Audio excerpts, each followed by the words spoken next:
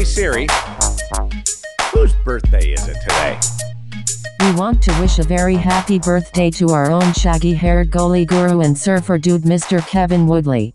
You're absolutely right. Happy birthday. Let's get some music going as we wish our good friend Kevin a happy 33rd birthday. Congratulations. The family was up with you this morning. We were all excited to wish you a happy birthday, and the goalie world is just gathered around you right now with big pats in the back to wish you a very happy birthday. I can't even remember 33, Darren, but I appreciate that. I'm telling you, my hips aren't 33, because at 33, I hadn't started playing goalie. My hips still actually function. I made it three skates before I tweaked my groin after this 18 months off. So I'm feeling all 48 years right now, let me tell you. But thank you very much for the birthday wishes. Enough with that. Let's move on to hockey. It's In Goal Radio, the podcast. Darren Millard, along with Kevin Woodley. David Hutchison is on assignment today, working on a couple of projects for the next couple of episodes and over on In Goal Mag and for the premium members. And just before we get into the entire show, our Sense Arena feature interview today is going to be with Ryan Miller. And that conversation is fascinating. I love listening to Ryan Miller. And he just comes at it from a different perspective. But your Pro Read segment that's up for premium members right now is it's amazing. Listening to Ryan Miller just break down a play is one of the coolest things that goalies get to do. Yeah, Ryan was really gracious with his time, not only doing this interview, but I think we got through 6 or 7 save clips where he went through and shared his reads with us. Like you said, the first one's up at ingoalmag.com. And you know, anytime you have a chance to pick the brain of a guy who, you know, the winningest American-born goaltender, Vezina Trophy winner, but probably the most thoughtful, insightful goaltender I've ever had a chance to talk to. Just the way he thinks the game. His 3 years here in Vancouver were just such a pleasure for me being in that locker room. I'm not sure he felt the same way every day, but so many questions and so many great answers. And so he was really gracious with his time for both this interview, which I can't wait to share with our audience, and with Pro Read. So, and, you know, a lot of thoughts on the Olympics and what that looks like, what his role looks like. We didn't get into, it's funny because we've had him, don't forget, we've had Ryan for a sit down before on the podcast where we got into sort of his roots and a lot of his equipment stuff. So we'll make sure we put that in the show notes, a link back to that original one, because we didn't want to sort of cover old ground, but anytime you can talk equipment with him, some of the stuff we covered last time is fascinating as well. So I would highly recommend to everyone, after you're done listening to this episode, go seek out the original Ryan Miller interview we did, because it's just loaded with great stuff as well. Go down a Ryan Miller rabbit hole. That's what we're asking you to do today, and or the next couple of days. It might take you a couple of days. Of course, Sense Arena VR presenting our feature interview with Ryan Miller, the In Goal Radio podcast, brought to you by Source for Sports Surrey, the hockey shop. Source for Sports, thehockeyshop.com. We love visiting. I've got my hockey bag, new bag on order. It's in transit right now. Some suspenders on the way because I couldn't find suspenders in the Las Vegas Valley. So I'm using thehockeyshop.com, and I encourage you to as well. The service is exceptional. And we're looking forward to the visit with Cam and talking about some new Bauer steel in just a little bit. But before we get to that, let's go around because the setups are filtering out right now. Last week we talked about Yaroslav Halak and waiting for his new gear. It's arrived. What do you think? Yeah, it's what do the kids say? Like he's got that drip going, and literally, it's like a paint drip down the front of the pads. It's a really cool concept, as usual. The folks at Brian's using old school cut and sew to do their custom graphics. They always knock it out of the park. And speaking of knocked out of the park using cut and sew graphics, how about Chris Drieger's new setup with the Seattle Kraken? Like, there is only one downside to that setup in my mind, and that's that I'm not sure how you top it. It's perfect. It is perfect. The eyes just make it pop, don't they? And the fact that the eyes are at the bottom instead of the top, which is normally when we've seen some of these facial graphics before, that's traditionally where they are. But it makes you think, and it just jumps out at you.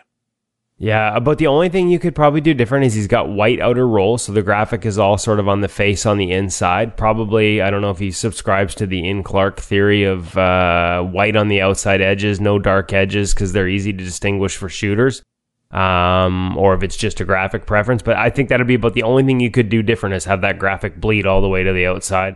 It just popped. It was awesome, and I think they knocked it out of the park. Vaughn has a video up on their social channels, a sort of a behind the scenes. You can see their designers going through that cut and sew process with it. I'd recommend checking it out. One of the more interesting tandems this year is going to start the season in Buffalo with Aaron Dell and Craig Anderson. And Aaron Dell has a setup from Bauer that is out of this world. That's a Brian setup. That's cut and sew. That is cut and sew, not graphic design. So yeah, as much as we're seeing amazing things with the digital printed graphic and DigiPrint for Bauer, and then CCM with their graphic setup, the cut and sew stuff, like again, Brian's knocks it out of the park. That's a Brian setup by Aaron Dell. Yeah, that's how good it is. And he's got a mask to match as well. Like this is the fun part of this time of year. How about your old friend Marc-Andre Fleury rolling out the retro? I think we called it retro tan, but I think Goalie Gear Nerd corrected that it's a bronze. It's got a little sheen to it or something. Either way, though, with a little bit of black and red on the outer rolls, just a little bit of trim accent. Like, I'm gonna miss gold. Like, no matter what, I'm missing his gold pads. But I gotta say, like, anytime you go retro for me, that's a win. And especially when combined with those sort of classic original 6 uniforms, I was like, okay. As much as I was ready to jump off the ledge, you had me at least step back with that setup yesterday. The outer rolls, and it goes all the way up to the blocker. It's really cool what they did there.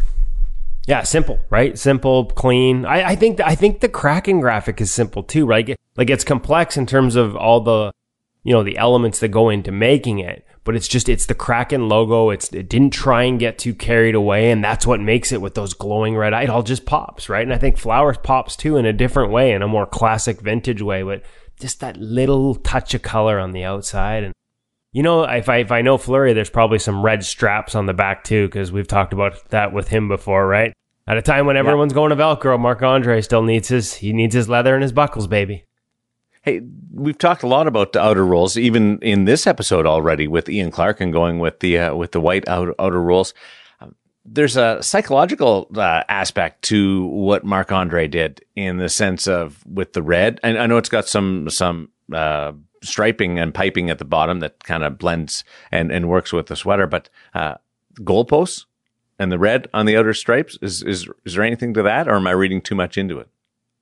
Oh, you got me thinking about it there. Maybe a target people will be aiming for it, and they're really actually aiming at them. I'm not sure. Hadn't thought that far. I mean, the top of the pads will be sort of inside, but anytime you can mess with them visually, especially around the edge of the blocker and you got to mess with shooters. Nobody messes with shooters as well these days as Marc-Andre Fleury. Now that Ryan Miller's retired, he likes to have a little fun with them. And maybe if it is designed to be a goalpost, it'll he won't have to give his goalpost as much love after someone hits him. He can just kiss his blocker.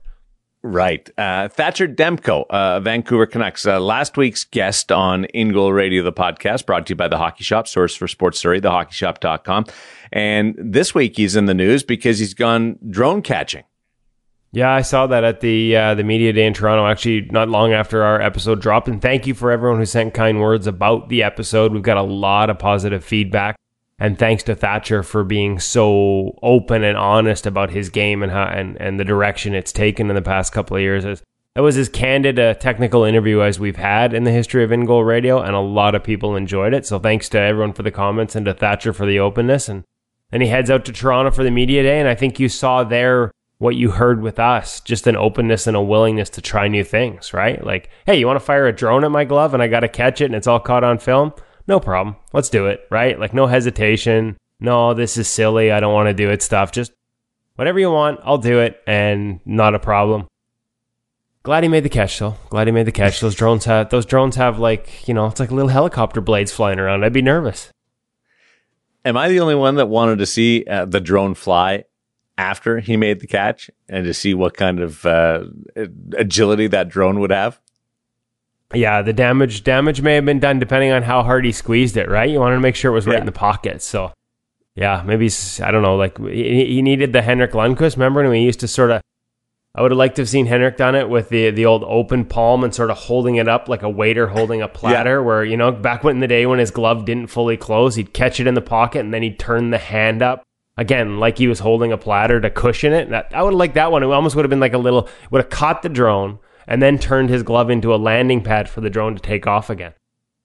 That was a one-trick try for the drone and the catch, and you hope it worked out to the best of everybody's abilities and making it happen. I can't wait to see the finished product. Hey, your birthday, Braden Holtby's birthday earlier this week. Do you know any idea what we're going to see in the end out of Dallas? Because it's a really cool situation with 3 veteran accomplished goalies. I think it all depends on Ben Bishop's health. And I think the fact they went and got Braden tells you where they may be leaning or expecting about Ben Bishop's health. And I don't know anything. I have no inside information, but I think that's the tea leaves most are reading. In the short term, I hope it means that Braden gets an opportunity because as you heard from Thatcher last week, like as much as it didn't really work out here, you know, the only reason they had to move on was mostly salary cap. They wanted him to be back here. He was really important to Thatcher Demko last year, and I thought he took some steps. All those things that Thatcher was talking about integrating into his game over 2 or 3 years, Braden sort of had to try in 1 year, and in a weird year where there was no preseason, a compacted games, year, but then no margin for error. Like there was no sort of let me try this in a game and it's a preseason game and it doesn't matter. Like anything he was trying new had to be implemented and tried in a real game. And for the Canucks, after a slow start, every game mattered so much. Like there was a ton of pressure. So I expect Braden Holtby to have a better season with the Dallas Stars, and I hope he gets that opportunity to play a bunch early on. And from there, who knows? If Bish comes back, Braden may have turned himself into a very marketable asset by that point. A chance to maybe go somewhere else and win another cup.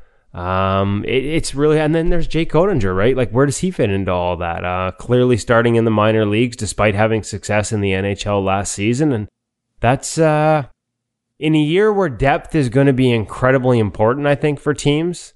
Well, a lot of outsiders look at Dallas and say, like, what are they doing there with all those goalies? There's something to be said with having more than you need in a season that you could end up needing 3 or 4 before it's all is said and done. A couple more masks to talk about. What do you think of Peter Mrazek and the reflective mask that just kind of has that silvery shine to it? Maybe it messes with shooters too. Maybe that'll be like Ovi's visor can't see his eyes, right? I think Ovi's visor disappeared because Marty Brodeur complained about it, right? Couldn't read his eyes because he couldn't see his eyes with the reflective visor. Maybe Peter under the TV lights trying to get a little, lost that one in the lights as a shooter looks up to see where the open space is. He gets a little twinkle off the reflection. Yeah. I like the look. Who knows beyond that? I like the look. There's complex designs in that. Like, I think that one you can see from a distance, but then also when you look up close, there's some more complex designs sort of worked into the backgrounds and stuff like that. And I like masks like that. What about, hey, here's one for you. What about Jacob Markstrom? Yes. Now there's a lot going on in there, but from afar, you just see a really cool mask. Yeah, from a distance, you see like the skull and the flames, the big flaming logos. But when you look closer, there's attributes to Mike Vernon, Trevor Kidd on the top. I think the Kiprusoff tribute, that skull sort of on the back, the top left corner, is going to be visible from a distance as well. But to me, the kicker was the skull with the flame shooting out of it, the overall skull, the teeth, kind of like that go around the face opening, kind of like the Carey Price mask last year with the teeth, or much like, say, the old Sharks Brian Hayward with the jaws. So the teeth are sort of framing the opening of the mask, except there's missing teeth. And when the artist teased that this was a tribute to a current teammate, I was scratching my head. And then I got a hint to look at a picture of Chris Tanev missing all those chiclets. And oh my God, that is incredible. Like, put a picture of Markstrom's mask, as we did on all these masks, by the way, folks, are on our social media. Put a picture of Markstrom's mask next to Chris Tanev smiling, and you're like, I can't believe he went there. That was really good. And it shows you a great relationship that's happening, and also just ties it in, makes it more of a team mask instead of the traditional individual mask, which I'm fine either way. But that was wild. Frederik Andersen, that's a busy mask with Carolina, and a little more traditional going through what we've seen from Frederik Andersen. So check that one out. It's also out there to witness as we slide over to the Hockey Shop source for sports, and give an idea of what you can experience when you go over and hang out with Cam or Cecil, the whole gang over there. The videos that we have from the gear segments, that you hear them here on the podcast, but we also have the video segments that you record, and the True Stick. I was watching that one, and being able to go down there and test a stick, not only in your stance, you can put on the skates in the shooting lab, but you can also take a couple of swipes with the stick, is a really cool opportunity with the Hockey Shop and the hockeyshop.com. Well, hockeyshop.com, as you said, is the place to go for all your needs, whether it's accessories like suspenders for you, Darren, or, as we're going to talk about today, custom skate blades. But if you happen to be able to go in person, you're right. They've got a shooting room, and it's not just for players. You can tape up a twig and give it a fire, see how that flex is, test the various flexes. The True last week, a bit of a stiffer stick. You go into some of the Bauer models, a little more flex in the middle of the paddle. You can feel that, experience that for real in their shooting room. All the latest and greatest gear, as well as a sale right now. The Hockey Starts Here sale is on, and you don't need to go in person. You can check it out online at thehockeyshop.com. Lots of great savings as you're heading back to hockey, back to school. It's that time of the year. Maybe you switch teams. Maybe you need a set of white pads because the colors don't match from your old team. There's a lot of that going on after 18 months. Make sure you check them out at thehockeyshop.com. They'll have something set you up, get you ready for this season. Again, whether it's suspenders and new steel, including the stuff we're going to talk about today, real cutting-edge new steel, pardon the pun, or full sets of equipment. Talk to Cam and his staff at the Hockey Shop and thehockeyshop.com. They'll get you set up for stuff that suits your game, not just stuff that they have, not just stuff that's on sale. They'll be honest with you. If it's on sale and it works for you, grab it. If it doesn't, they're going to tell you. Maybe if your kid's in between sizes and you think he needs something new, you'd go down there and talk it through with Cam. If he doesn't think he needs something new, he's not going to upsell you for the sake of upselling you. So that's what I love about that staff. They really do care about you and your game and finding the gear that will help you play your best. So check them out at the Hockey Shop and thehockeyshop.com. I experienced that honesty firsthand with Cam the other day when I was shopping for the suspenders and looking for what I could get. I'd like the dark suspenders, and I was wanting to make sure that they had those. And he was honest with me about my game and my options, and he told me to try tennis. And I thought that was really impressive from Cam to try to guide me down that path. Well, I mean, I've seen Cam play go, so I don't think he should be giving that advice to anyone. We let him give advice to others. And, like, let's just say that you don't, much like me, you don't have to play the game well to be able to learn things about it. Cam's kind of in the same boat. If they had a running loop on the TVs in the background instead of the last night's game on TV, if they had a running loop of Cam making saves, you'd be getting some side eye as people were taking his advice and then looking and going, "Is that the same guy? What's going on with that?" If you thought that joke by me was lame, wait till you hear what Cam has to say about the steel in our gear segment. Brought to you by the Hockey Shop, source for sports Surrey, thehockeyshop.com. A couple of guys with bite. Here's Kevin and Cam.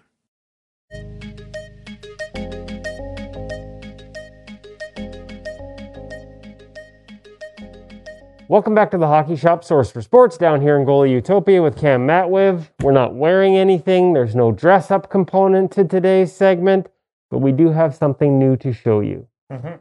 And Cam's excited about it. It's not sharpened, so I don't mind him waving it around. Much like when my kids were 5, I don't normally let people as dim as Cam play with sharp objects, but we haven't thrown an edge on these yet, so we're going to let him handle. It's okay. I'll keep an edge on you. That's fine. There's a lot of edge to this segment lately. New Bauer steel, available as a custom option. Now, we've talked about this. The new Bauer Pro Skate comes with a version of this, but rather than me confuse people, what's new that they couldn't get before that they can now, and have our good friend Cecil throw an edge on it upstairs? So 2, you're already confused. 1, not a custom option, an aftermarket option available to you. You give us a call here, 604-589-8299, or shop at thehockeyshop.com, or come here in person, the new LS Pulse TI steel. What's amazing about this? What's different, and why is it important? Obviously, we're talking about your last contact point with the ice, your steel. This Pulse TI, how it differs from anything that's been offered in the past, is the titanium coating. Now, we have seen some aftermarket companies come up with this. Bauer is much preferring that you put their product in their product, basically. So long story short, it's them coming to market with something that has been a little bit available in the past, but in limited quantities. Now you have a mass production of it from Bauer. Why this steel is important to you is that titanium coating on the steel aids in that edge retention over an extended period of time for its sharpening. So we've already seen a little bit of it with their LS5G, with their carbon coating, which already has, again, improved over like a stainless steel in terms of how your edge is. I remember when we started testing the carbon coatings, I think our top of the head estimate, and it was based on, actual feedback from goalies using it, was it kind of held the edge about twice as long, cut your sharpenings in half. So as much as I enjoy coming to see you, Cam, and actually prefer it more when I get to go talk to Cecil upstairs, I didn't have to come nearly as often when I had that coating on it. It sounds like the titanium coating is even more. Yes, and it's also has to do with strength too. So a lot of, especially with today's movements, it's like you are ending up in your post a lot and kicking your post inherently.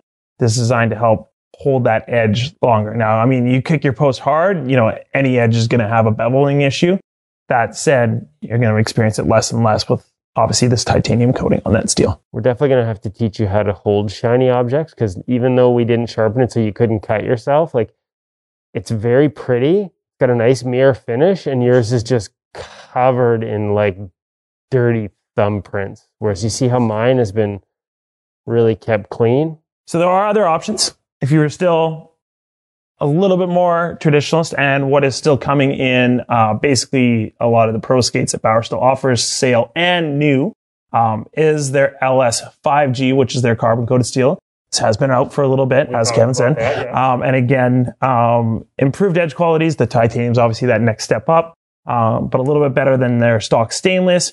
Option available, readily available online and in store. And again, something that you find stock. However, does differ a little bit from their new Pro Skate steel that is on there. It's called LS5G Agility. The difference there is what's coming stock on that Pro Skate is already having a profile on the steel itself. It's a goalie SAM profile. Now, steel can get profiled at any time. Kevin's still searching for that Pro Skate here. He has found it, but if you zoom on in and have a look, you do have that LS5G Agility profile. Okay, so this is basically that steel plus the profile. Plus the profile, already coming stock on the Pro Skate, but once again, it is something available aftermarket that we can do here at the shop, no problem. So there we go. So my next question was going to be, if I want to upgrade to the titanium steel and have the Agility profile put on it, because it doesn't come stock, I just got to come see Cecil, and he can put that whatever custom radius, custom profile I want on that skate. Correct. All right. One last option, because we do still have them left over as well. There is the LS3G Plus, which is just their stock stainless steel at a bit of a taller height. You're seeing this on their elite price point skate. Still available here at the shop. Again, if you're looking for a little bit more of a price point friendly option, a little bit more traditionalist in your blades, you like what you know sort of situation, we still have these guys as well. These are all 3 mil? These are all 3 mil. Okay, folks, there you go. There's a brand new steel option with titanium coating from Bauer. It's available here at the Hockey Shop or thehockeyshop.com. And for all your custom radius and profile needs, make sure you talk to Cam about preferences and then go see Cecil upstairs in the sharpening shop to have that radius put on. Cam, thanks so much for your time today. I'm quite happy that you didn't cut yourself. No, I just keeping an edge up on you.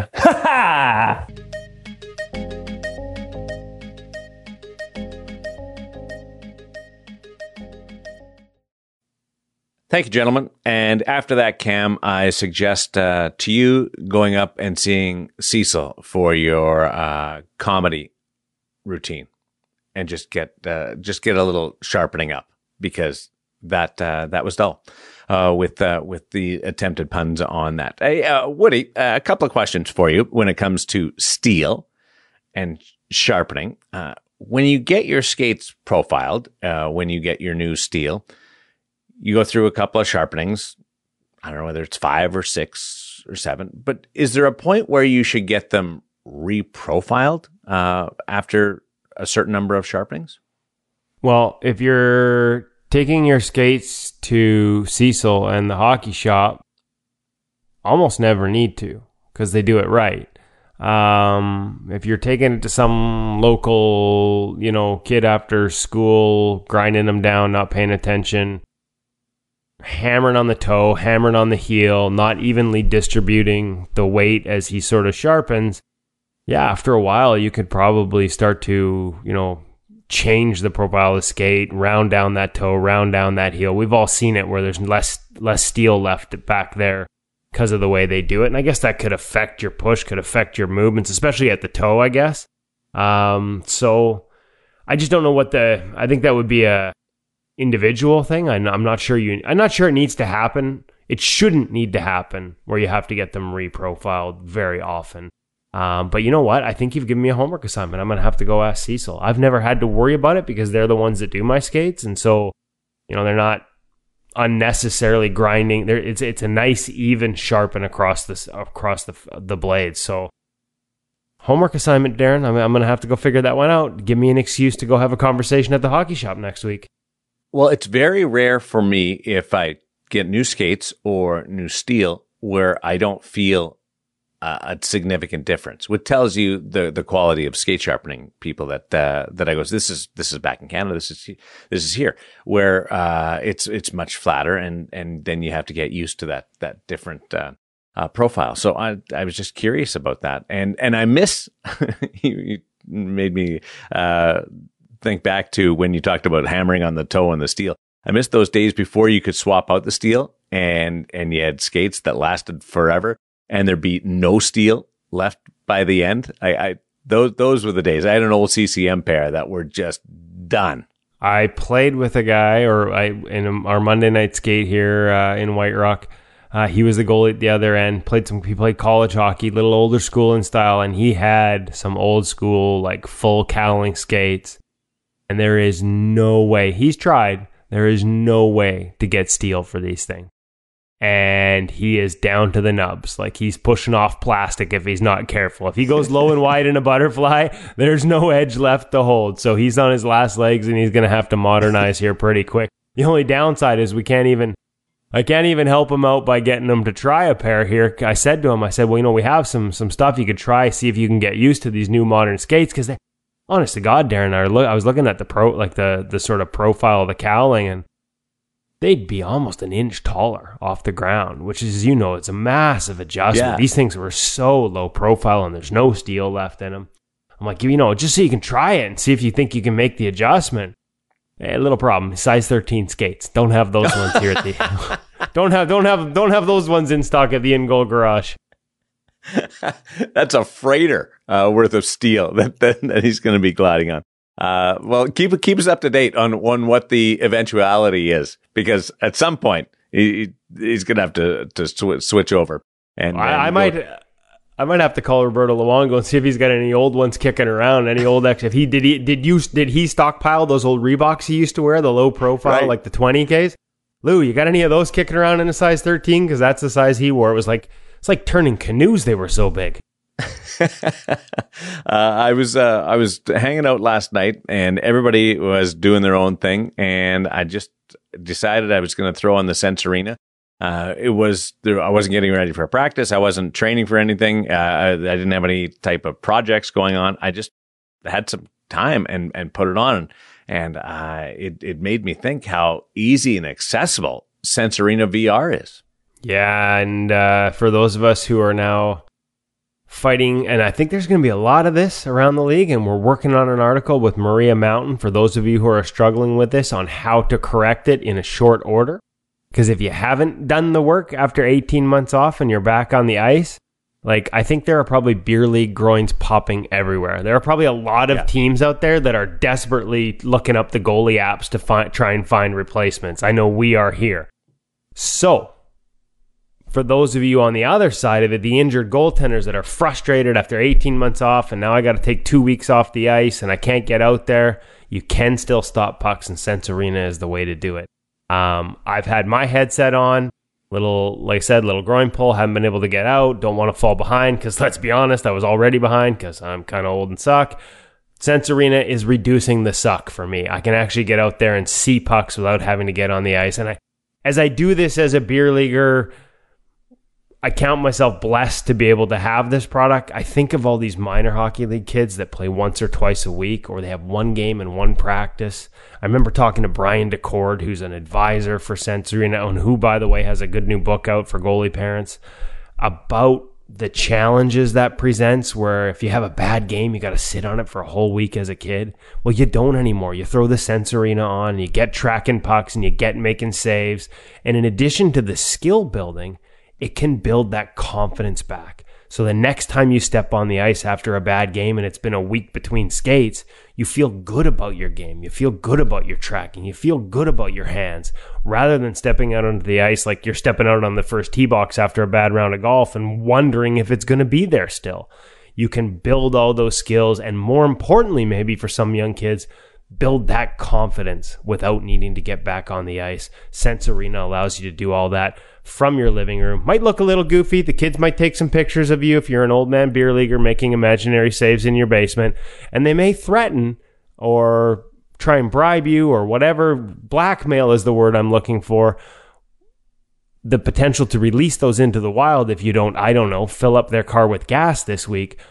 I'm not speaking from experience here or anything, but it sounds deeply personal. Yeah, I'm sorry about that tangent, folks. I'm having a few issues here at home with the 17-year-old. But there is value there. You'll be better as a goaltender, and you'll be thankful when all the guys are going, "Oh, Ted or Sarah, you guys are awesome this week, coming out of the pandemic. This is great." You get those taps on the pads. Or in my case, it's, "Oh, Kevin, you don't suck half as much as you used to."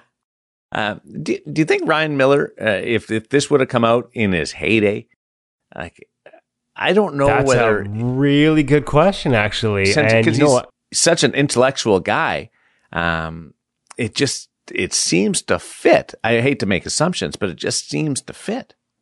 Here's what I will tell you. He would have tried it.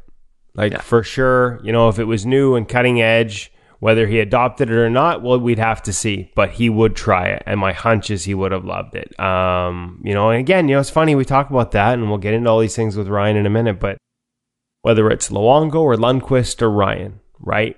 All of them had incredibly long careers, sort of record-setting careers, among the all-time greats when it, on the wins list and things like that.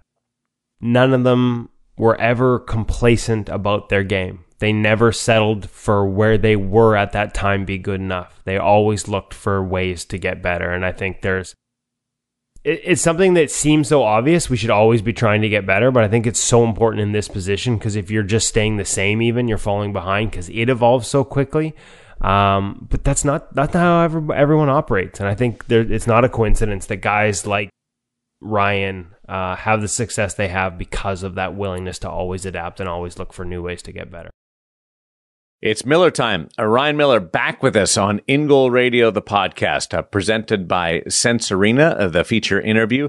The podcast brought to you by the Hockey Shop, source for Sports Surrey, thehockeyshop.com. Enjoy a future Hall of Famer on In Goal Radio, the podcast.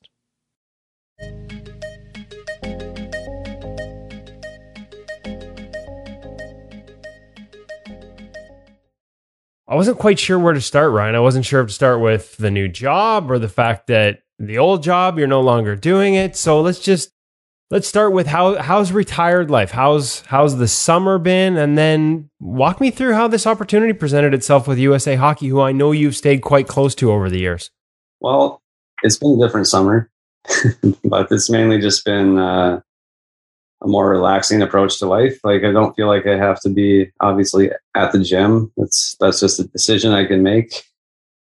Not like I'm feeling pressure, like, oh my God, we have training camp in a month and I don't think I'm feeling quite right on this area or that area. So, it's nice just to kind of go to the gym and keep it light, keep it more casual, and just hanging out with the family. We're still obviously all in the middle of this pandemic thing still. We're trying to figure things out. So, we stayed pretty low key, just traveled around Southern California a bit and doing little things around here because, we're in the Manhattan Beach area. So honestly, a lot of people come to us for a vacation. So we just tried to make, the last 2 summers really just about being in Southern California. Not a bad spot to be. Now, it's funny, you mentioned the gym. You're a guy who knows your body as well as anyone. I think probably we're on the cutting edge of goalies sort of getting to that level in terms of the work they did, stretching and foam rolling and all those types of things that I think now are quite common and taught at a young age. But I was kind of ahead of the curve on that. But I remember one time, I can't remember how you phrased it, but talking about this day being retired and all the positions you'd had to put your body in or train your body into being for all those years, like they're not natural human positions. Like, is there a recovery process here for your body? Are you trying to get back to the human being Ryan Miller as opposed to the goalie Ryan Miller and training? Like, what's that like? Yeah, for sure. This first stretch has just been about recovery and not trying to put anything on it. Like, my hands have gotten a little beat up over the years. So, backing off of, getting hit by pucks obviously helps. Rotating your hand to hold your stick, that kind of helps this whole area. We're getting to rotate back and get the right posture. And, the work that I'm going to have to put in the years to come will just be postural type stuff, like making sure I'm working towards an advanced age and in a good place, after playing hockey for so long. And even like carrying a mask on your head and like pitching yourself forward. I mean, we talked to a chiropractor about this, and for like every inch that you're, forward and plus that weight, every inch is like 6 or 8 pounds of pressure. So as you kind of like bring yourself forward and you have the mask on, you're just torquing out your neck. So it's something you don't really think about when you're younger. And but as you get older, you take a few shots that kind of send your head side to side or whatever. You're going to have that residual. And it's something to work on. You work with the muscles, you work with getting some release through the vertebrae, stuff like that. So right now it's just, I'm trying to have awareness about getting my posture back. And that's really the only goal for me right now. So you're not hunched over in a stance all the time. Maybe you can share, because I know we've talked about this in the past, but that was part of your summers in the past. I'm just trying to think of all the goalies listening to this. Maybe some takeaways as opposed to Ryan Miller retiring and changing that posture for the rest of his life in a more corrective fashion. What did you do in the summers? Like something that maybe goalies aren't thinking about. They do put themselves in those positions for 8 months of the year. What do you do in the summer to counterbalance it and make sure it doesn't become problematic? Yeah, I worked every summer. I would do kind of an unloading where I would just work back the posture, like a more natural standing posture, and try and work yourself back into a good head posture. Same thing with the lower back. We tend to be tilted, and I think most hockey players and goalies would know. Like, it's funny, but like if, for example, you walk around the mall long enough at the holiday season, you're like, oh my God, I'm an athlete. Why does my back hurt? It's like, well, I spent all this time wiring myself to go forward a little bit, mainly backwards, and a lot of sideways and up and down. Your body just kind of takes to it. And when you start to do something with any kind of longevity, that's not really what you've been training for. You're going to feel it. So you have to kind of unwind that and after a season, I would start to unwind that posture with my neck or even the rotation of my arm.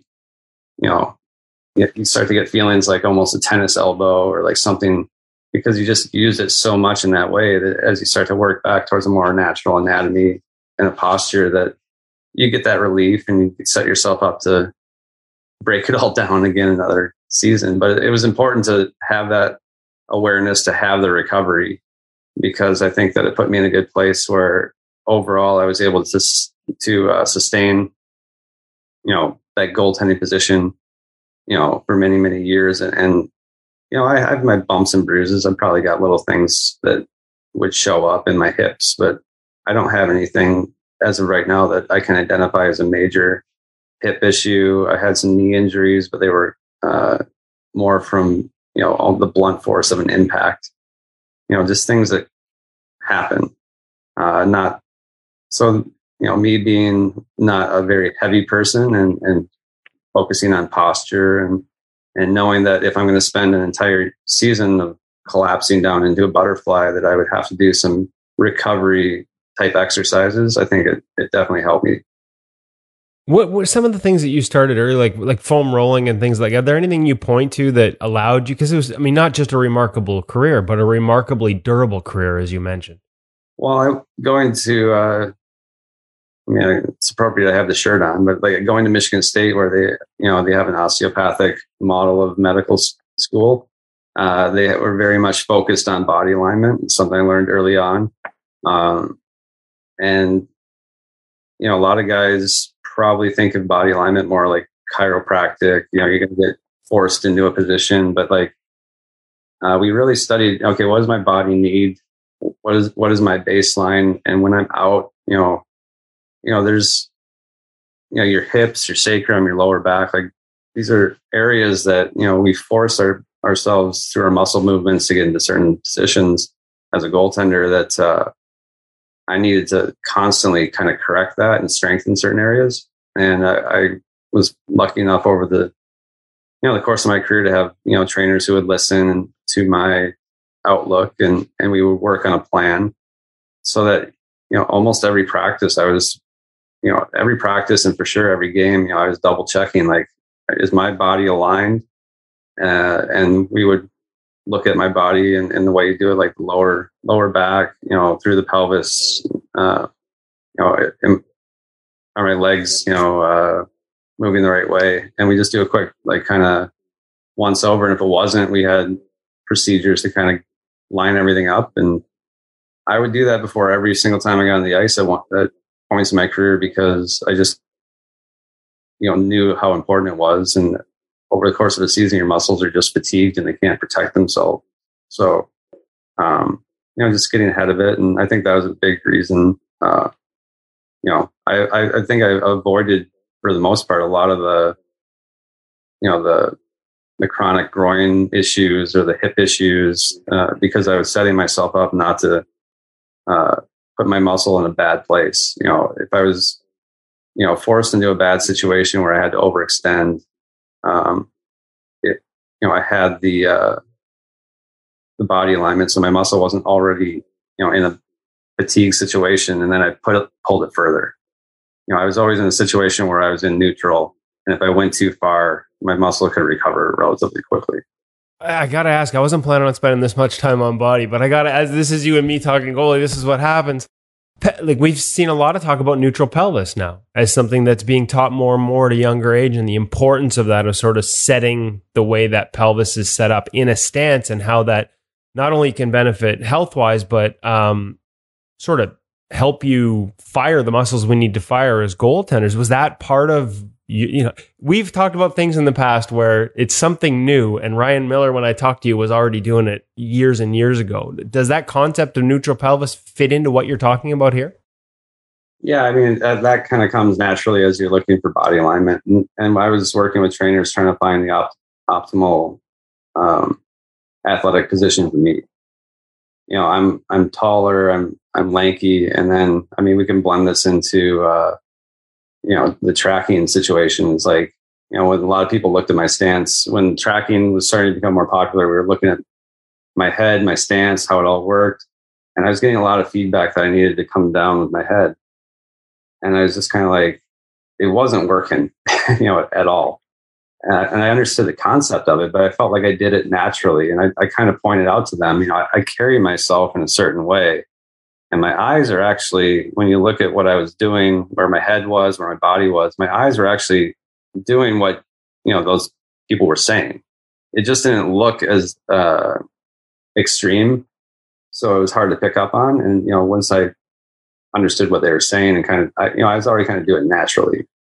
But the feedback was, hey, you got to do more. And I was like, well, this feels weird. I'm actually putting myself, I'm closing down the top of the net to myself because I'm too tilted, too forward. Head is too down. Like, I'm more of a upright, loose kind of feel, and my eyes are in the right spot. So it was funny. It's like a lot of things that it becomes a language thing. And sometimes guys do it naturally, and you do sort it out as you're growing as a goaltender. What works for you, it just doesn't have the same language. So it's funny, once I figured out what they're talking about and what that meant physically, I was like, oh, well, I do it this way, and what do you think? And then the conversation comes, oh, that makes sense. That's already happening. We're not going to worry about it. It sounds like we could set you up for a future career as a trainer in the National Hockey League, and yet your first step back into hockey is going to be on the goalie coaching, assistant coaching side with USA Hockey.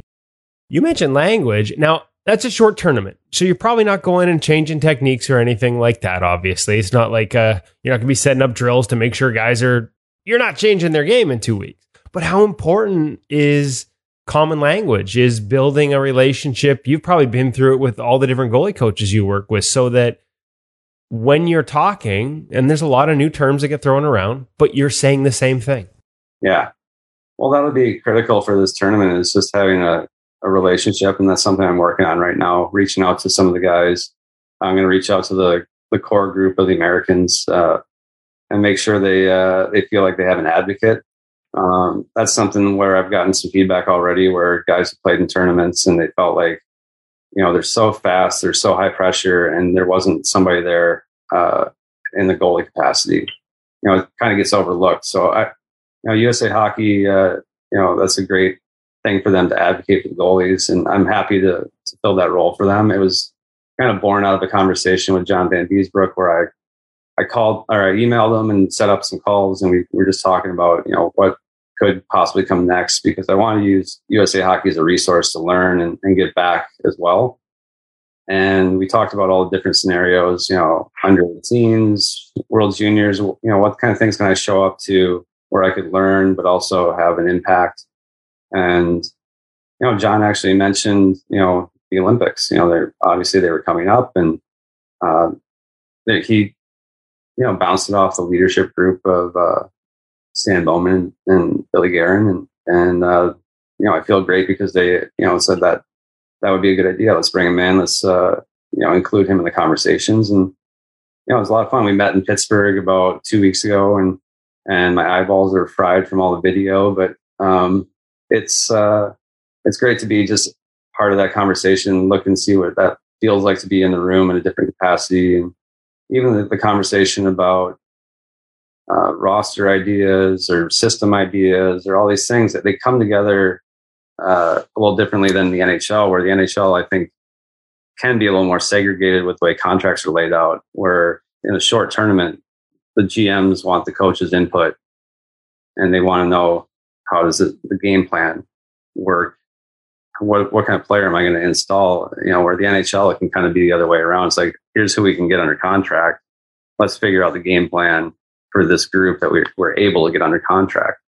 So it's interesting to kind of see the differences and see things from the other side. But that's kind of how it came about. And I'm excited to be the goalie advocate, I guess, more than the goalie coach in this tournament. Well, it's funny because we've kind of lamented at In Goal over the years that they don't bring goalie coaches to these tournaments. And again, like, we're not ignorant. It's not like they're going to change guys, but it was more making sure that, and we heard the same things from some guys, like, making sure that they had the drills they needed to feel ready for a game, and somebody that understood what that meant. So good on USA Hockey for stepping up. I remember, I think in Sochi, Canada brought Steph Waite which obviously with Carey there, again, you have that relationship. You know what his game day looks like and what he needs to feel good. You mentioned systems. And without getting into any specifics, because obviously you've got a deep list of goalies you got to evaluate and pick the right ones. And hey, has American goaltending ever been stronger? So lots of options. Are there guys that'll fit certain styles of play? Like, is that part of, without giving too much away, can that be part of the conversation? Because, or can goalies just play it any different way? Because guys have different strengths and weaknesses, right? And different comfort levels with what's going on in front of them. Yeah, I think with this tournament, though, you're talking about the guys who hopefully are playing top of the league, and they should be right in the middle of their season is already ramped up. They should be kind of hitting that stride. I don't worry about the guys having to fit into a system. I worry about them knowing the system well enough where they know the particular like penalty kill preferences or breakout preferences, because goaltenders certainly, we want a goalie who's going to help the team play the way they need to play. And if a goaltender's handling the puck is going to inhibit that, we want to have that conversation about how we prefer that to work. I think that a lot of the systems these days put a paramount on speed, and there's things that goalies can do to kind of help that happen. When you're talking about transition from neutral zone to breakout as the puck comes into the defensive zone, and goaltender is going to be a part of that. And it could be a lot of, some touches on the puck, and how are we going to keep our speed up? How are we going to keep that going forward? Because the goalie can certainly facilitate that and it will work great, but it has to be an understanding. So little things like that. But I think that with the talent and experience of the guys, at this level, they should be able to slide into that. Now you've got a long history with USA Hockey beyond your own Olympic participation. You were on a call on New Year's Eve. We were part of a group that sort of celebrated that the 51 and 30 and some different anniversaries. And I think it was on the eve of a game. I think Spencer Knight was the goalie playing. On the eve of a World Juniors game on New Year's Eve. What do you when you look at USA Hockey now and where goaltending has come within that organization? Again, you're just getting started and seeing what they're doing, but what do you like about what they're doing? Why do you think we're here where there's such a depth of great American goaltenders?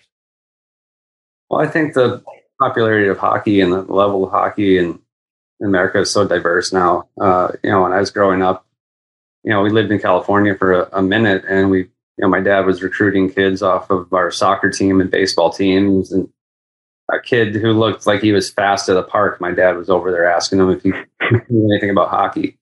Because we had to have kids. I mean, we had the bare minimum to put a team out there. So we needed like an extra 3 or 4 kids to show up and play. And, now it's like, my son, we're playing in LA. He's just starting his first experience with hockey in the he's Might B, which is, the second tier of mites. He's a 6-year-old, playing against, 7, 8-year-olds. But it's like, okay, there's 2 A teams or 2 B teams. You go up with an age level. There's AAA. There's A.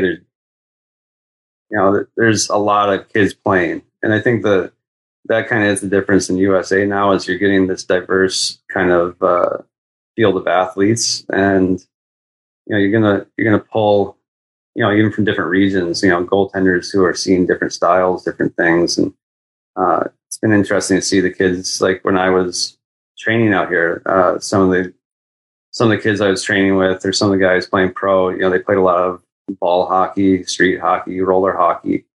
And it was just interesting to see how their shot was different, because they were used to handling things off the ice, and their shot was developed in a blend of like off ice with roller and then on ice. And that was interesting. So it's interesting to see some of the goalies too regionally, they might have been brought up in a similar way. Playing off ice and roller, playing on the ice, their styles and stuff like that. So it's, I think it's just the diversity and seeing guys who are, really strong athletes. Is there something to be said for that diversity of skills and backgrounds and other sports all coming into goalies, maybe even at a later age versus, and in some areas of the States too, and in other countries where they can be goalies at 8 and taught to play a specific way. And we've had this conversation where used to be you could recognize different styles in the older goalies, and now they all tend to look the same. Do you see more of that diversity when you look around, as you were talking about? Is that important to maintain? Yeah, I think that the guys are trained so well that, you see some of the older skills, they're able to do them, but everyone's very good with their hands. Everyone's very good with their positioning. Everybody's able to slide and play different skills around the post. Like, where, a few years ago, there's guys who didn't know how to do that in the NHL. Now every single kid can integrate into the post and, they can play an efficient game. But I think it's been interesting to see, like, the athletes are the ones who stand out. Like, you're playing an efficient goaltending position, but then you can still watch a goalie and be like, okay, that's an athlete who stands out because of, how he's reading the situation and how he can use his skills. And you're not always going to be perfect. What are you doing when things aren't perfect? So, although we do have goalies who look like they're never in trouble in the NHL, there are going to be moments, and how do you handle that? Obviously, I think a lot of people looked at this job and thought, oh, this is the next step for Ryan Miller. I know a lot of your former goalie coaches would say that Ryan Miller is going to be an excellent goalie coach if that's what he chooses.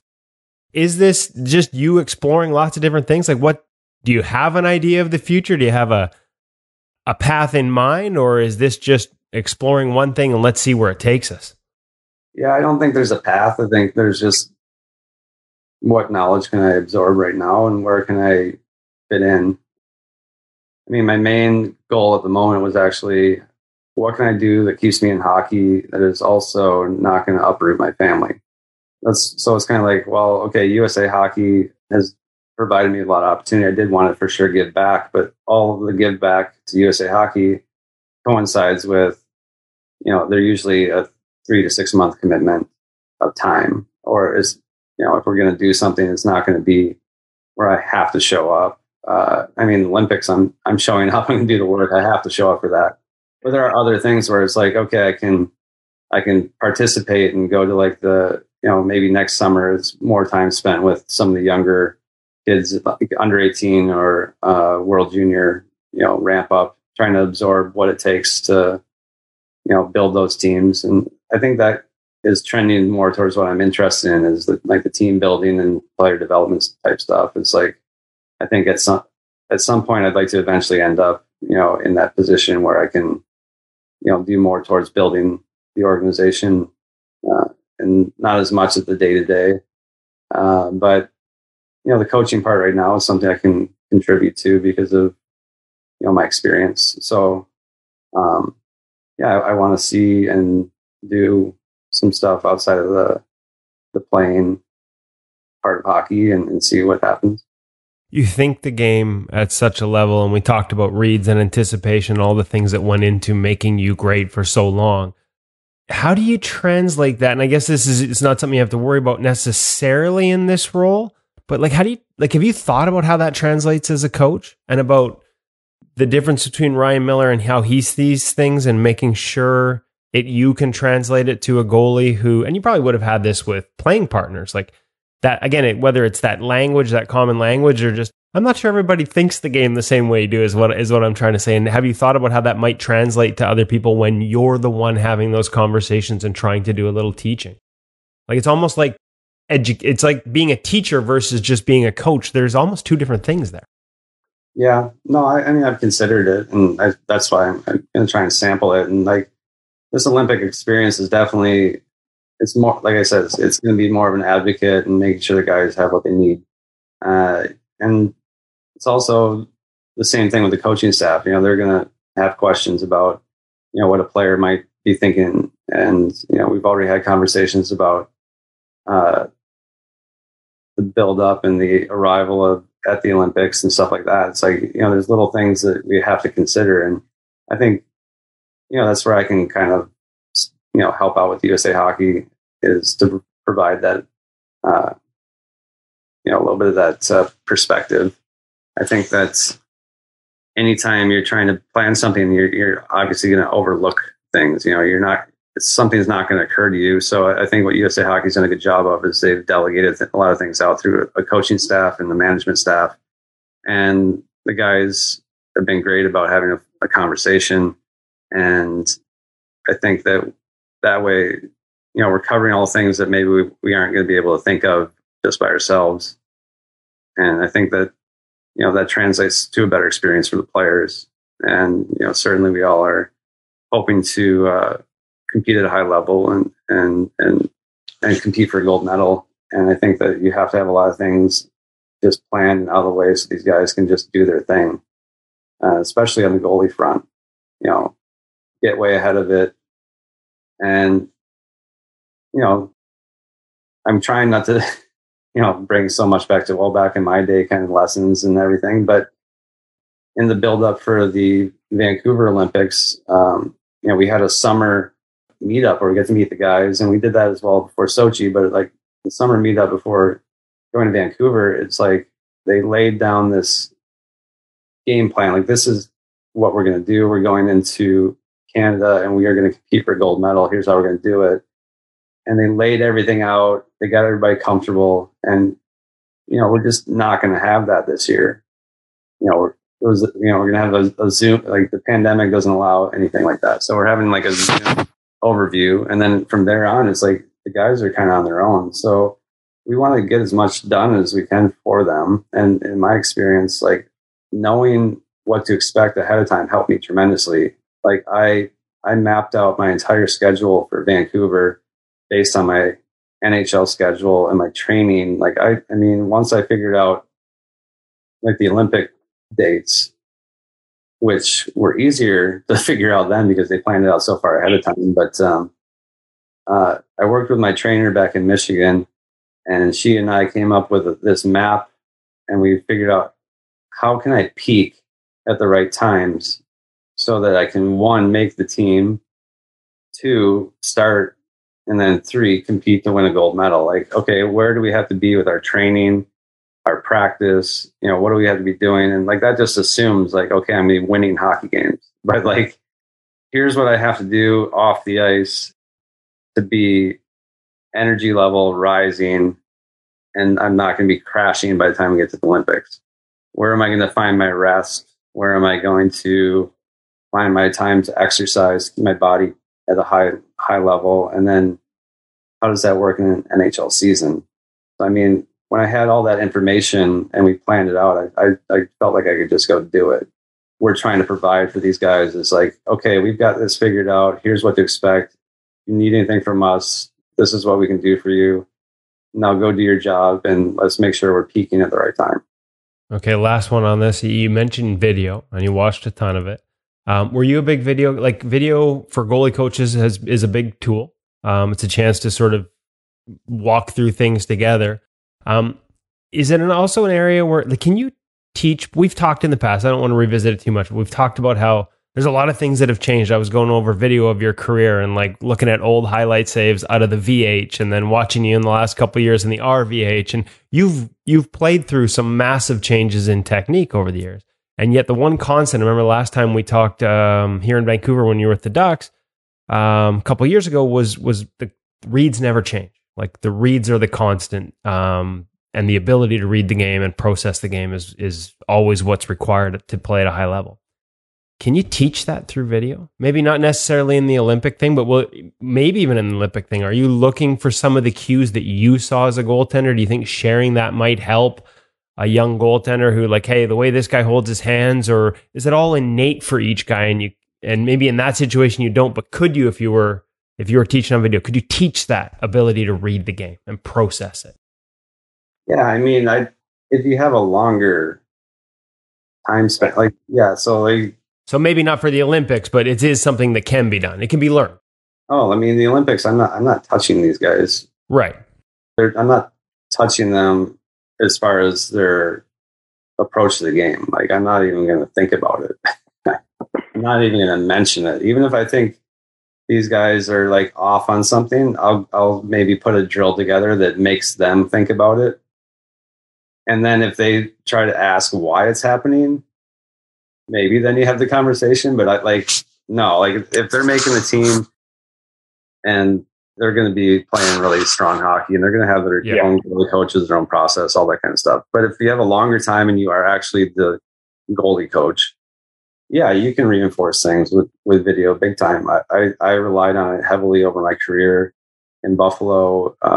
We would do it on, the VHS. Like, you'd have like those you had things that look like computer servers now of VHS recorders. Stacked. Yeah. Put together, and the guys would be like hitting the buttons and like pulling little clips over. And yeah, we were doing it back then, and now, I mean, it's so easy. I'm even doing it with my son, I'm not teaching him how to be a goalie, but he's got, I told him he's 6 years old. There's no chance he's picking up the pads unless he learns how to play the game.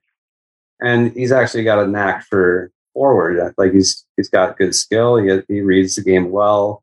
He goes to good spots, and he's the kid on the team who kind of knows where to go. And he's like me. He's got to get a little bit stronger, but he's got a knack for it. So I'm showing him video, and I just record certain things. We use Live Barn is at the rink where they have a live feed that they actually goes on video on demand.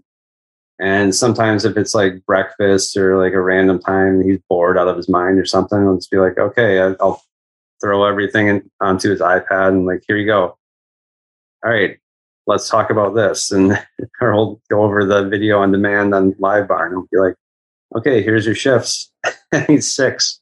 But it's just like, the more you can see yourself doing something, that mental picture is going to be stronger. Like, it took me such a long time to build that mental picture because I didn't have that visual feedback. I think kids now, they're getting so much visual feedback. It's like, I just remember when he was younger, and it's like I got him a balance bike, and I was trying to describe it to him. And we talk about language and how language is important. I mean, when your kid's ready for balance bike, they can absorb words that they really understand. Sometimes they do, sometimes they don't. But it's like, no matter what I did to describe it and then even help them do it, it wouldn't work. But I went off on YouTube and looked up the company, got like a 2-minute video where they're doing promotional things, showing all these kids having fun. I was just like, look. And we watched the entire video. And the very next thing he did is go rip around on his balance bike and have fun. Because it was... They're visual learners. Yeah. Yeah. I mean, everybody can do it, I feel like. But you have to build that mental image. And it becomes harder as it becomes like hockey. It's like a moving chess game. You're processing things very, very quickly. How do I fit into this moment? And then the moment's gone and it's never coming back. It's like, you'll have something maybe similar later on. You can learn from it, but then you got to factor in all these things very quickly. And it's just, it's a lot of, it might be overkill at this point, but I believe like everything that he's done so far in his life, he's had a great mental image of it because he's watched a hockey game or he's watched something that he's wanted to do. We've given him the ability to watch it. And it's become something where he's then picked up on it quicker. So I would absolutely apply that to hockey and situations. And you can, I think I got to be about in juniors before I was really seeing our game video. I was probably 16, 17. I was seeing a little bit more video, and 17, 18, you get a little bit more feedback. But like really it was college, for more of the feedback, where we had a video coach and they were starting to do that stuff. But it was before that, it was really just repetition and doing something and screwing it up. And then trying to figure out, okay, how does this get better? But yeah, the mental imagery, provided by video, and then like you can picture that in your head, a little bit easier. It's going to be, a great tool for everybody. And that's why I'm already doing it with a 6-year-old. Game of patterns, right? It's a game of patterns, and the more we see them, the more we're able to recognize them. So I've always assumed it could be taught. I just don't ever get the chance to ask somebody who read those patterns as well as you do, whether they think the same. So, Ryan, thank you so much for taking the time to talk with us today. I never even asked you about retirement and the decision to go there in the last week of the season. Like, you and I talking hockey, just we go and go and go. So, well, I can tell you that decision was made well ahead of time. Was it just announced late to give you did you want that final week, or what led to it?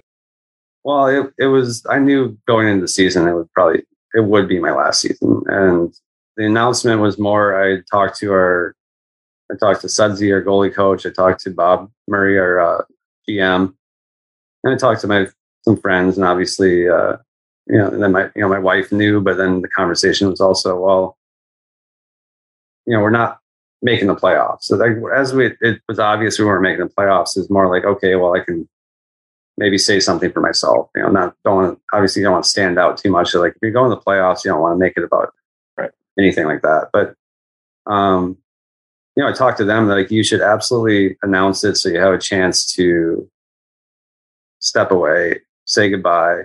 And it's not something that many athletes get to do. And a lot of people I talked to who had retired wished they had acknowledged it, thought about it, took it in, and had a chance to say, see you later. And it kind of helped with the closure, I guess is a good word for it. It's like, okay, now that's done. I don't have to put a whole summer of will I, won't I, or announcements or anything else. It's just see you later. And that allows me to do something like I can do now. I have the conversations with John Van Beesbroek at USA Hockey. I'm having other conversations because there are things that I can be doing that maybe I can get into later. But, it allowed me to have those conversations a little bit earlier. So I'm not sitting around twiddling my thumbs. I'm going to have things to do. I can do all the family stuff. I can do, some stuff with hockey, and I can feel like, my playing career was a lot of fun. But you can't play forever but I can keep doing stuff within hockey, and I can keep living my life and, paying attention to my family, and I don't have to put any kind of delay on it. It's just, that's done. We're on to the next. Here we go. It also gave you a chance to have some pretty, what seemed from a distance, at least it felt special from a distance, even to watch it on TV, some pretty special moments. Last home game and then last road game where your family gets to come down. Have you had a chance to reflect? Are those the moments that jump out freshest? And are there others that you, when you look back, that are the first to mind? Well, I'm just glad that, without the families really being able to come to the rink for a year and a half, I was glad that my son and my wife got to come for the last game, and it turned out to be at home, and it turned out to be such a nice game where, we get a win, everybody feels good. And then my parents got to be there at the end, I guess it's also kind of fitting. I came into the league with a 4-3 loss, and I'm leaving with a 4-3 overtime loss. Same thing. But you had a chance to have them be a part of it, which again, I guess you would have anyways. They would have known, but just to announce it and sort of have those moments. Like I said, I not emotional from a distance, but it was watching it. It tugged a little bit at the heartstrings watching that. A lot. I knew it was coming, and I knew everything was going to play out, and then feel emotional about it. But it was hard to.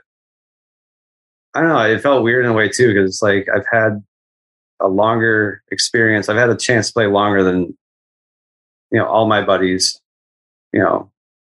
growing up, and I've had a chance to do this like at a high level for a long time. I've gotten to squeeze more out of it than most people, but it still hit pretty hard.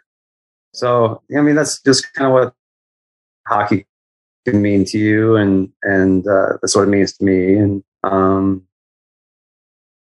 so I'm actually glad I had that reaction, because it was kind of nice to get it all out. And now I have this new chapter, and I have other things that are exciting in life that are going to be happening, and I can attend to that and feel like I was a player, and now I'm doing other stuff in hockey. I'm the general manager of the Mike B team, and I'm an assistant coach on an Olympic team right now. So, I'm still got hockey. Love it. Well, not just the game. You've meant a lot to the game, but especially to the position, and those of us who play it, whether it was watching you and emulating you at various points in your career, or for a guy like me who was lucky enough to get a chance to talk hockey with you in the locker room and annoy the crap out of you with all my questions. Just can't thank you enough for the time today, but just for everything. Like the openness and the willingness to share how you think about the game is something that I will always appreciate. And I'm glad you're sticking around in the game because it means I get to bug you every once in a while still. Well, I love talking hockey. I think what you do is also great because, I mean, you got to grow the game through knowledge. And this has become a new way to absorb things, you know, the podcasts and the videos and everything like that. I think that is, you know, actually cutting edge hockey. So it's great. Well, thanks, Ryan. I appreciate that. And I appreciate the time both now and over all the years. No problem. Happy to be here.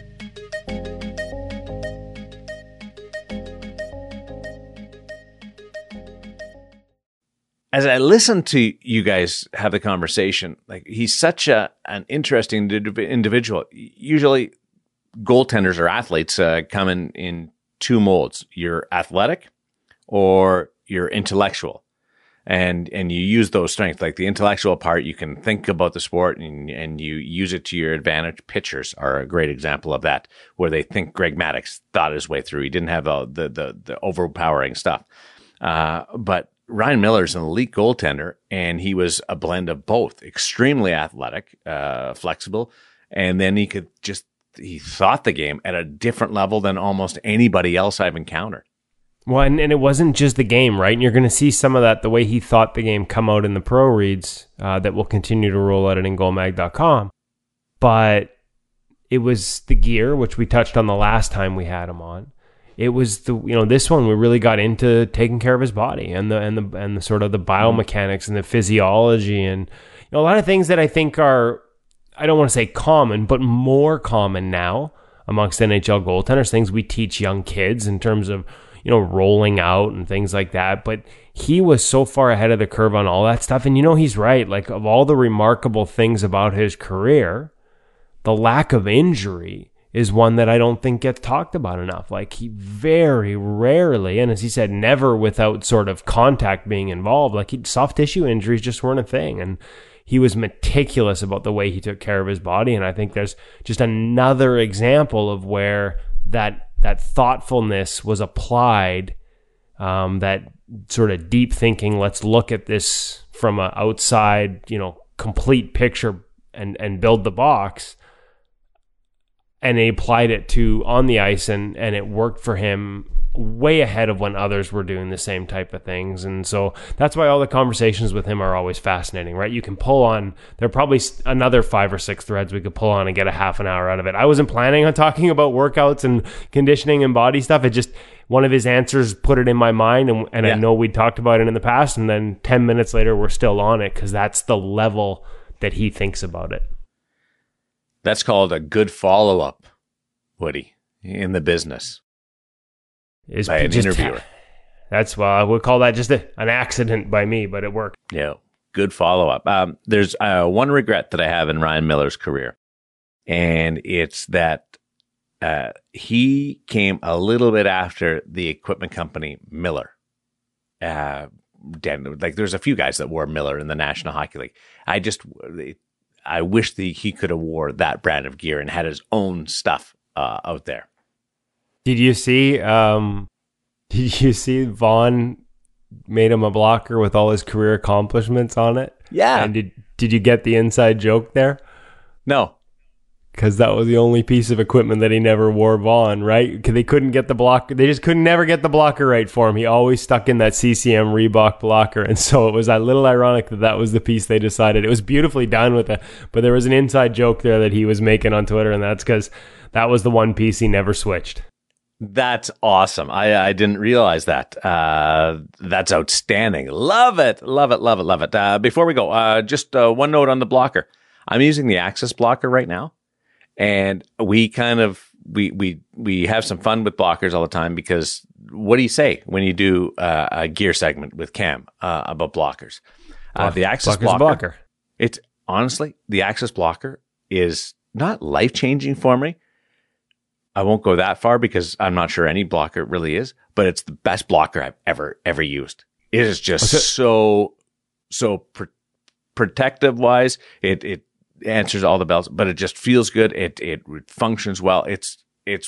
I'm not as technical as you are. You can tell. I was gonna ask you for. I need notes here. I need notes for future reviews. I need to know how do I'm we going on the ice in an quantify hour. I'll actually think about it.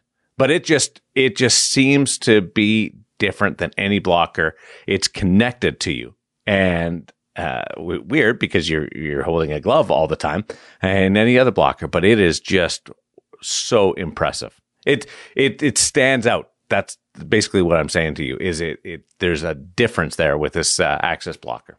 Well, next time we ask that question about what piece of gear would you stockpile if you could just get one and have a whole bunch. This is one. We've got Darren's answer. Yeah, we've got it. Hey, next week we're into training camps, and this is the last show of the silly season. It is. I'm looking forward to it. Training camps, and we are only, as we record this, we won't quite have preseason games, I don't think, before we record next week, but we're going to be real close. Like, we are less than 10 days or right around 10 days away from 9 days away from the first Canucks preseason game against the Seattle Kraken in Spokane. So we're getting there, man. 32 teams, so much excitement, and we can't wait to sort of get into it with you here on the In Goal Radio podcast. Happy birthday, pal. I hope you have the greatest of weeks. Yeah, beer league game at 10 p.m. that I may or may not be healthy enough for on my birthday. Dinner out with the kids and wife before, so we'll see how that balances out. But it's going to be a great day, no matter which one I choose.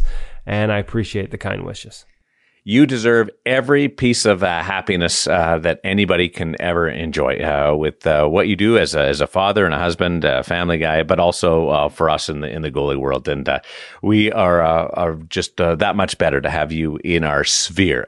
Thanks to Kevin Woodley. Thanks to Ryan Miller. Thanks to Cam for stopping by. And next week, David Hutchison returns from his assignment with some intel for you on what's happening in this world that we love so much. In Goal Radio, the podcast.